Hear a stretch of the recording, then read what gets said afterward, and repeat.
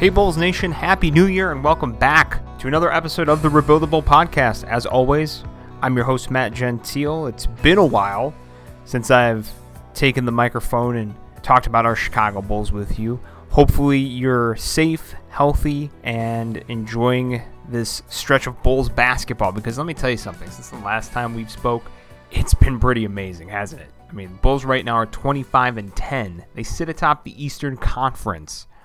I think if you had told me when the season started the Chicago Bulls would have the number one spot in the East and be 15 games over 500, I don't know if I would have believed you. And I thought the Bulls were going to have a solid season. I thought it would take a little while for all this to come together, but I'm stunned. And I don't know about you, but I'm loving every single minute of it every night. You know, I said a few episodes ago that the Bulls had become appointment television for the first time in years. And there's no doubt about it. I am locked in almost every night the Bulls are on. Not that I wasn't before, but there's a different feeling. It's appointment television. It's not something you're dreading or you just kind of put on as background noise. They're appointment television. You want to sit down and watch DeMar DeRozan do his thing. You know, DeMar DeRozan was somebody who was a panned free agent signing. We've talked about it a lot. You've heard it on other Bulls podcasts you listen to. You've read it everywhere.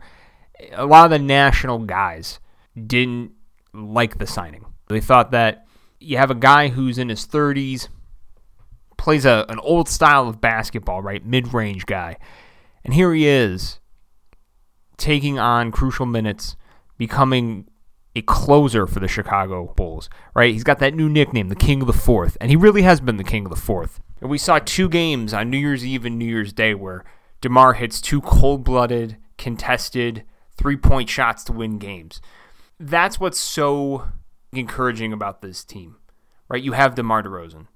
You have Zach LaVine, who continues to improve and is one of the most now efficient players in the NBA statistically, right? Two top 10 scorers in LaVine, DeRozan. Nikola Vucevic is starting to come into his own. Like, the things that you needed for this to all go well are going the right way. All right? And we know Lonzo Ball's impact, right, as a facilitator and as a defensive presence on the floor, and even as a spot-up shooter. You look at a guy like Alex Caruso, who's been banged up during latest stretch during this 8-game winning streak, but he's somebody that has brought, I think, life to the second unit. Ayo Dosunmu has brought life to the second unit, and that was something I don't even think I thought was possible. I thought this was somebody who'd be sitting in the G League at this point in the season, but he's putting together meaningful minutes. And I think one of the most underappreciated or underrated aspects of this latest winning streak for the Chicago Bulls has been Coby White. As guys were kind of coming in and out of the lineup here due to COVID protocols and injuries, Coby White has really stepped up. And I've said it before that Coby White is, I think, crucial to that second unit because he provides this spark of offense. And you've seen this coaching staff, whether it's been Billy Donovan or Chris Fleming stepping in for Donovan's absence, Coby White is somebody that, if he's rolling, you want him going with the rest of your key players, right? So even with this team full strength and Coby White returning to the bench, he's somebody that could see crucial minutes down the stretch, maybe even closing out games if he's scoring at the clip that he's been scoring at recently. And look, this team, I'm starting to rethink what the ceiling is for this team. Now, I thought coming into the year, maybe a second or third seed at the very best because other teams get injuries, there's load management. Maybe the Bulls find themselves in that upper tier because of that. But at one seed, maybe we need to start thinking Eastern Conference Finals aspirations. Maybe even getting to the finals. Maybe even possibly winning a championship. I don't know. I think there's some other things that have to happen with this team. I've mentioned it on some of the previous episodes, and it's been, I think, a problem for the last month or so. Is there enough depth in terms of rim protection or at the power forward spot? They can add a key piece. You know, names that have been thrown out. I mean, there's been names like Harrison Barnes and Jeremy Grant that have been thrown out there, and those would be great additions. but they're going to take assets to get those kind of guys. So I don't know if it's realistic. I mean, if you added one of those pieces, that adds a whole other wrinkle to this team, and that would be a tough unit to take down in a 7-game series. Even as currently constructed, this team is a team that no other team in the Eastern Conference would want to face in a 7-game series. And that's really encouraging in year one of this revamped roster. Another name floating out there recently is DeMarcus Cousins. He just got waived by the Milwaukee Bucks and was really productive in his stretch there, but they've chosen to move on from him. Could he be somebody that you bring in to help add a little extra pop to your half-court offense and be another body to defend some of these bigger guys in the Eastern Conference, like a Joel Embiid, who you could run up against in the playoffs? So let's address that today. Do you think this is a team that is an Eastern Conference contender, a championship contender, as currently constructed, or do they need another piece or two to get over that hump to get to that point? We're going to talk about that with our guest in today's episode. Joining me from Bleacher Nation is Patrick Flowers. Patrick is a jack of all trades. He writes about all the different teams in Chicago sports, but I'm sure he's going to be focusing a lot more on the Chicago Bulls now, especially as they try to maintain that top spot in the Eastern Conference. So let's bring him in now. Patrick, how are you? Thanks for coming on. I'm doing great, Matt. Thanks for having me. So you're the first person I'm talking to coming off a very long hiatus. So if I'm rusty, forgive me. We'll get through it. We'll get through it together. We got plenty to talk about. We'll be fine. We do. As I was telling listeners before you hopped on here, the Bulls are in this mode right now where they're appointment television. And I kind of saw that coming. I knew that they would be a much improved product and there's more talent on the floor. What I haven't expected, what I didn't expect, was that this team would be sitting first place in the Eastern Conference. How stunned are you right now with where the Chicago Bulls are at here on January 6th? I don't think I'm stunned. I definitely didn't think they would be atop the Eastern Conference or even second or third or within a couple games of the top of the Eastern Conference. I figured more realistically they would be middle of the pack, which I guess my expectations were also above a lot of the pundits, preseason who had them as a play-in tournament team, if that. So, I mean, I'm not stunned. I saw the talent was there. I thought the talent was more than they were given credit for to begin with. But it's a pleasant surprise that they're atop the East. What has been the biggest shock for you just on the roster? Because I know, again, they have a lot of talent, but the acquisition of DeMar DeRozan was panned. And but what's surprised you with the additions made to this roster? It's definitely all the found money in the rotation pieces, the depth. Your Javonte Greens, Derek Jones Jr., even Ayo Dosunmu performing the way that he has. It's those guys that have stepped up and really propelled this team to where it's at. Because let's be realistic, for as good as DeMar and Zach have been and Vooch has been recently, if those role guys don't play as well as they have, the Bulls aren't leading the Eastern Conference, and we're not talking about them being potential contenders. Well, I mean, that's a good point you bring up, because it's almost like all those guys have hit. The only two that didn't was the two Johnsons, as I called it, because I'm very immature. Stanley and Alize Johnson were really the only two guys that didn't really click from the people that AK and Mark Eversley acquired. But I mean, all these other role pieces you mentioned, Derek Jones Jr. has been a lot of people were, I think, encouraged by the athleticism, but I think he's even kind of outperformed what I thought he was going to bring to the floor. Javonte Green's been a great addition. Bringing him back's been a pleasant surprise. Alex Caruso, that I think is probably the key signing to me this season. And DeMar DeRozan, you can't say enough what he's brought to the table. I mean, that's somebody who's going to be an MVP candidate, but he's always had all-star caliber play.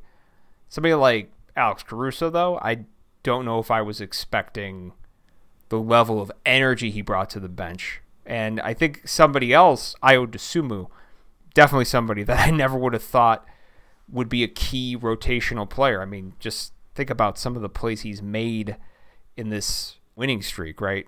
it's been quite an impact from a rookie, which you usually don't expect those kind of things. No, I mean, Alex Caruso, I didn't mention him because even though Alex Caruso comes off the bench in most cases, if the lineup is healthy, he comes off the bench. I still consider him to be on the same level as your starters on the team, because we knew he was going to provide that. I mean, if you had watched him in LA, you knew he was going to provide that. A lot of people didn't, and a lot of people didn't understand the signing. It didn't take long, like a week of watching him play before everybody was like, oh, yeah, okay, that's why they loved him so much in Los Angeles. But, Dosunmu, for sure, he's just developed so quickly. He's just such a mature basketball player for his age. Yeah. You know what's really scary to think about, too, is that of Ayo Dosunmu and Kobe White, Ayo Dosunmu is the older player. Like, I can't wrap my head around that, because you think, well, Kobe's been in the league longer, but Ayo Dosunmu, he came out as a junior, and that also, I think, goes into, Kobe White. I mean, we've been kind of waiting for him to be productive. I mean, he's coming back from an injury. He then goes on the COVID list. But in this latest stretch, I mean, he's giving you that, I think, pop that you've been looking for. And I guess it's got some people, though, wondering, is this somebody that you keep for this season? Because I think some of us in Bulls Nation, and I think I've kind of been in this camp too, I've been looking at him as a potential trade chip. And now I'm not sure. Do I want this production to come off the bench and really provide a spark for the Bulls? Or do I want to potentially use this as a trade chip? I mean, where do you fall with Kobe White right now this season? I think there's a little bit of recency bias when it comes to Kobe White. I mean, he's been playing very well as of late. How long it can last, I guess that's just a different question completely than whether I would want to trade him or not. I don't think that the Bulls want to trade him. Whether you or I think that we should trade him this season, you listen to Arturas Karnisovas on The Score this morning, and I don't get the sense that he wants to trade anybody from this roster at this point. I think that he's open to listen, and if the right offer comes along, obviously, he's got a track record of being calculatedly aggressive, but I don't think he's trying to sell anybody here on this team. I think he wants to see this team be completely healthy and in the roles that they envision him in for a longer stretch of time. Yeah, and I got that same feeling too listening to The Score this morning. He was on with Moley and Haw on 670 The Score, and he said that he wants to see how far this can go, and I mean, he also said he wants to make some noise, which kind of gives me that feeling that he wants to make some addition, but could it be a low-level addition? Something like a veteran role player that you can get maybe for peanuts close to the deadline, or even the guys that come through the buyout market. Can you add somebody like, I'll use the hypothetical, if the Spurs decided that they wanted to buy out Thaddeus Young and you can get Thad Young back as a role player, I mean, that's certainly something I could definitely see as a good fit on this team. So that's like my feeling too. I think he's looking at it more like, what kind of small impact can we make and see if we can get the most out of this unit, and then 2023 season, we try to maybe make more additions through the trade market or in free agency. Yeah, I see. That's the thing with the Bulls is they just don't really have much to give up. Like, that's the thing that concerns me about the longevity of all of this. With DeRozan and Vooch, they're getting into they're in their early, going on to their mid-30s now, and I mean, DeRozan doesn't look like he's slowing down this year, but we've seen this before, and you knock on wood and you hope not, but next year might be a whole different story. He could fall off, he could fall off cliff from what he's doing this year. Even if he regressed more towards the means, his career averages, that's still not what he's doing this year. And it changes the dynamic of the team. But there's just not a lot to pull from if you're trying to extract value from other teams on the trade market. Yeah, there's a lot that's brought up. I know, Morton Jensen's brought this up from Forbes. He's brought up trade proposals to go get somebody like Harrison Barnes or Jeremy Grant, and he usually centers the trade around Patrick Williams and usually like a salary piece like a Derek Jones Jr. And heck, if that's all it took to get a Harrison Barnes or a Jeremy Grant, and you add that piece to your roster, I mean, I might pull the trigger, but I don't know if that's all it would take. I think there would have to be some draft capital thrown in. I think that's where it gets a little tricky for the Bulls. I think you're right. I think if that's what it was, definitely consider pulling the trigger, but I don't know that does the trick for them. I don't know that that's enough. And if you go beyond, a Derrick Jones Jr. and Pat Williams as the headliner, you can mix and match the piece behind Pat Williams, or even interchange Pat Williams and Kobe White. But if you're going beyond two other current players on their roster, and you're getting into draft capital as well now for a player like Harrison Barnes or a player like Jeremy Grant, then I start to hesitate as to what you're doing to the team's depth. I mean, you're definitely loading up for a run this year if you do that, but yeah, I mean, you're also look at the Warriors right now in the West. I mean, even if you make it out of the East, and I think the Bulls have a legitimate chance to make it out of the East, but you run into the Warriors in a 7-game series the way that the Warriors are playing this year, it might not matter who you traded for. So you do think, as currently constructed, they can make a run out of the Eastern Conference? You think this is a true Eastern Conference contender as constructed? Yeah, I mean, why not? Look at the Suns last year rolling through the West. Nobody thought the Suns were going to roll through the West. I mean, Atlanta went to the Eastern Conference Finals last year. They're not even playing nowhere near that level this year. Teams can still go on runs. A lot of times people in the NBA look at NBA roster construction, and they always say that you have to have, multiple superstars on your roster. And to a certain extent, that's true if you want to compete year in and year out and be considered a top contender when the odds open every year. But you look at the way that this team is playing right now, is presently constructed. If they can stay healthy or get healthy, because we've had the last month and a half has been iffy there, but they've battled through it. If DeMar DeRozan and Zach LaVine and Nikola Vucevic and the rest of these depth guys can stay healthy and play at the level they're playing right now, I don't see any reason why they can't make a run through the Eastern Conference. Really, nobody in the Eastern Conference that scares me in a 7-game series with this team performing as it is right now. We talked about adding a little bit to the roster. So I mentioned like the veteran buyout guys. We talked a little bit about, Harrison Barnes, Jeremy Grant. Is there something that you would want to add to the roster? What would need to be added to this team to kind of give them that little punch? Size under the rim. I think that's the one thing they truly lack right now is size under the rim, especially behind Vooch. Tony Bradley's done what's been asked of him so far, but Tony Bradley, that's the way that I feel like immediately you look at, and that's the guy we need to replace. If we're going to add something, that's the one we need to replace right now. And so rim protection is interesting because when you do look at the competition ahead for the Bulls, right, we start talking the playoff picture. That's, I think, the question that's going to pop up if you have to face a team like, the Philadelphia 76ers. Who's going to go head-to-head with Joel Embiid? And Vooch might be able to do it for some stretches, but you're going to need somebody else to do that. Now, I don't know if this is traditional rim protection, but, again, there's a name out there with the Milwaukee Bucks waiving DeMarcus Cousins, and I think it surprised a lot of people because he's played well on his 10-day contract or his limited contract with the Bucks. Is that somebody that you would consider adding? I mean, that adds another element too of maybe giving you a body to go head-to-head with some of these bigger guys in the East. It also gives you, though, some half-court flexibility on offense, like a guy that can stretch the floor a little bit and create his own shot down low and might be able to spell Vooch a little bit. Is that somebody you'd be interested in, or does some of the character issues and other things kind of worry you? The character issues, let me put it this way. They're there, they're documented, they've been there, but it wouldn't stop me. I think that this locker room is strong enough and has enough leadership presence that even if DeMarcus Cousins came in and started to rub people the wrong way, he would be gone.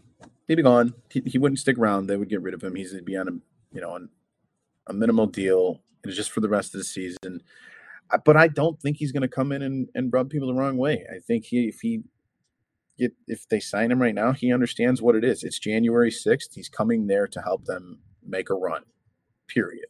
I mean, Mm-hmm. so he's going to have a job, and that's going to be give the Bulls size under the rim behind Vooch, which they desperately need. You brought up a great point. Philadelphia is a perfect team where like we lost to them twice while they were beat up and going through COVID. Like we just didn't have the size to compete with them under the rim.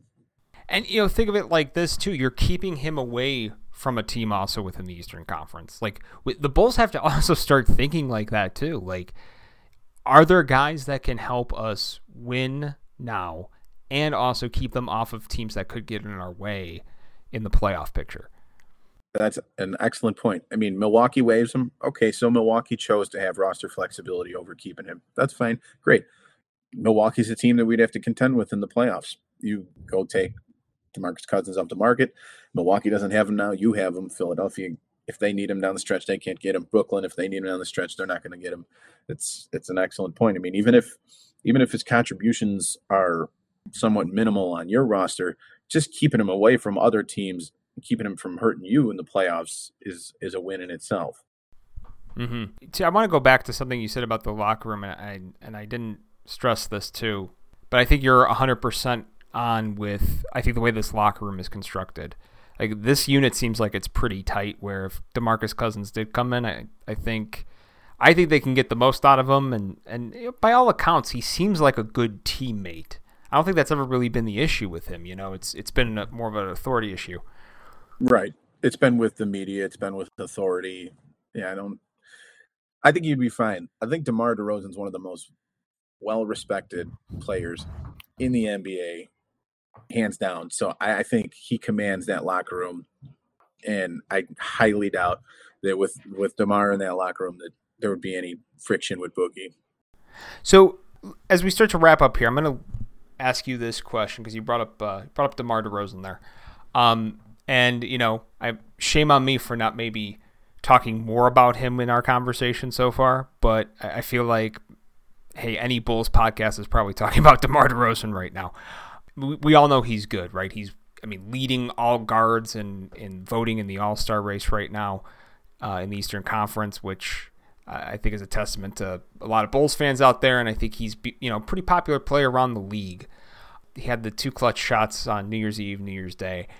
But do you think he could sustain, and you mentioned him, maybe petering off starting next year, but do you think he can sustain this level of production right now? And could he possibly be an MVP candidate by the time the season's done? Not saying he's going to win it, but be an MVP candidate by the time the season wraps up.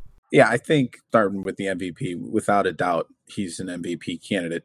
He's in the conversation, top 5, maybe even 3 or 4. I don't see any chance of him winning it just because, I don't know, maybe that's just me being a cynical Bulls fan. I don't think he's gonna win it, but I think he definitely deserves it. If he did win it, it would be deserving. It wouldn't be unfair. I'll put it that way. As far as his longevity is concerned with this season, I guess all we could do is just knock on wood, right? I mean, he looks like he's humming along, and we just have to hope that nothing freak pops up. He just, lower body. What a guy who's 32, ankles, knees, back, lower back. Just as long as everything keeps on humming the way he is, it'll be fine. If not, what are you gonna do? You can't really predict that. You're right. And one thing that I think is maybe not being talked about enough right now, if you end up getting that production out of Kobe White, we talked about him a little bit. You get that production out of Kobe White, there's no doubt that Kobe could pick up some minutes where you can spell DeMar in some cases. And I think if he continues to produce and you're getting offensive production out of DeMar DeRozan and you're still getting that high level out of Zach LaVine, you don't have to worry about overusing DeMar DeRozan as we get into like the dog days of the NBA season, which February, March tend to be that time where you want to start giving guys some rest or at least managing their minutes a little bit more. Yeah, definitely. I mean, Kobe stepping up is great because, and then when Alex Caruso comes back, and Lonzo gets his legs under him again, and you have more backcourt depth there where Zach and DeMar can play less minutes. Not necessarily take nights off, but just play less minutes. I think that'll help keep them fresh as they get through those dog days. All right, so last question. You saw the results of the early voting so far with NBA All-Star teams. Do you think DeMar's going to be the lone All-Star for the Bulls, or do you think we're going to have more, and if so, who? I think Zach's going to be there for sure.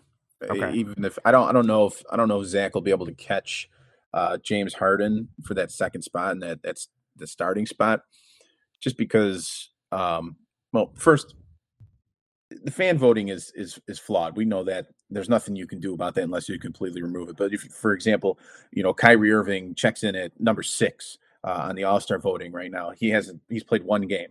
You can't do anything about that unless you just take the voting away from the fans. So I feel like, James Harden, the name James Harden being in the Brooklyn, the New York, New Jersey market, he's going to continue to get votes, even if maybe Zach LaVine deserves it more than him.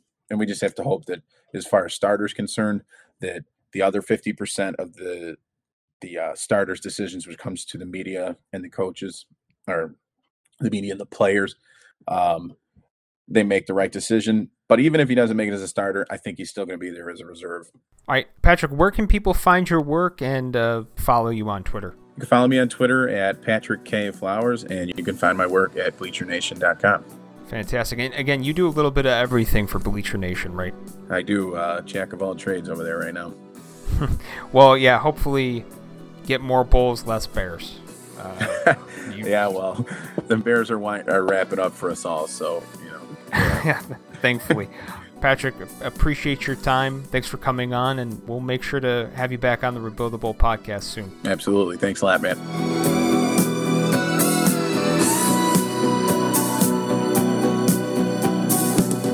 Thank you for listening to the Rebuildable podcast. Be sure to check us out and subscribe on Spotify, Stitcher, Apple Podcasts, Google Play, or wherever else you stream your podcasts.